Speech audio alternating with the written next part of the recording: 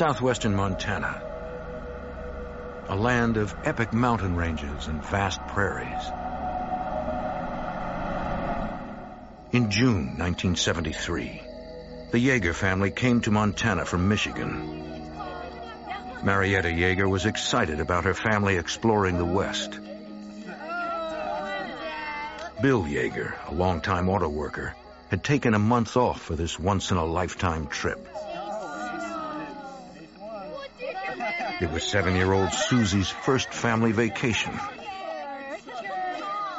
Marietta's parents had also joined them for the trip.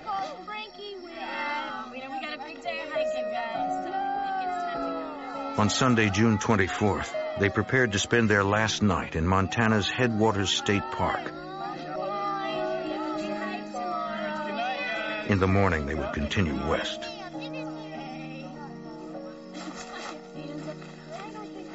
The eldest boy slept in the van, while the 4 young ones had their own tent. All right, tuck yourselves in good, guys. Like every night, Susie wouldn't go to sleep without a goodnight hug and kiss. Sleep fast.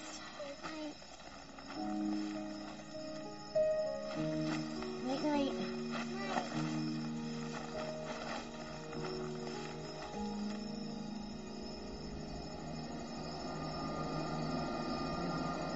The night was chilly. Still, the Yeager children slept peacefully.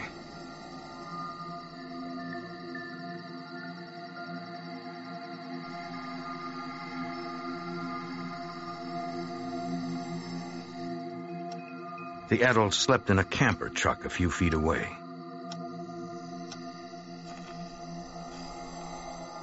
But not everyone in the campground was asleep.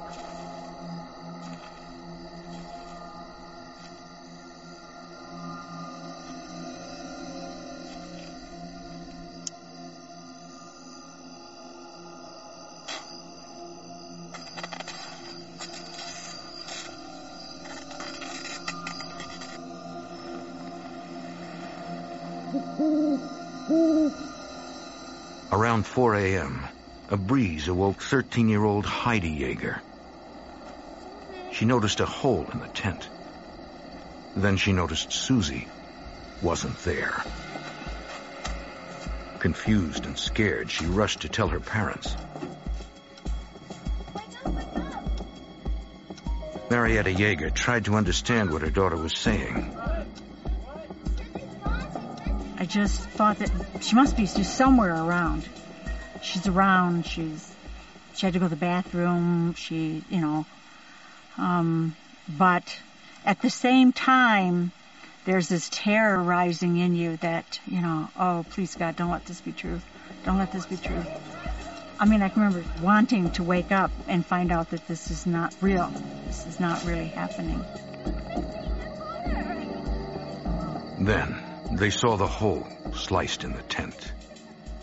That's when it's like it or not, Marietta, this is reality, and more than she's gone, but someone has taken her. Their hearts sank further when they spotted Susie's stuffed animals in the grass. She was sleeping with them. She always slept with them.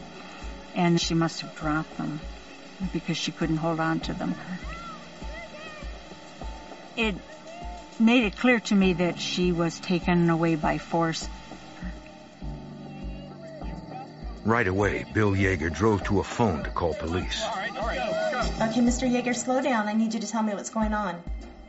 I want you to hold on the line. I'm going to get help. The sheriff's dispatcher immediately radioed Gallatin County Deputy Don Houghton, who was working the night shift. State Park Campground have reported a 7-year-old. 10-4, I'm away. On the way to the headwaters, Deputy Houghton stopped to pick up City County investigator John Onstad. Violent crime was rare in the area, so at first, investigator Onstad thought it a false alarm. We're thinking that it really must be something else, that something like this would not be a kidnapping and it would resolve itself somehow. When the investigators arrived, the Yeager family was distraught. As the Yeagers explained what they could, they brought the investigators to the back of the campsite. That changed everything for Deputy Houghton. Right into the tent. And that's when we saw the tent, and that the tent had been slit, and that kind of picked things up a little bit. It was a little eerie. Footprints from the family were scattered around the tent in the damp grass. But investigator Onstad could see one set with a clear direction. I could see the tracks in the dew coming to and from the area where the tent was, going back to a parking area, and the parking area had no vehicles in it. The Gallatin County Sheriff's Office contacted the FBI. 1022, Haugen.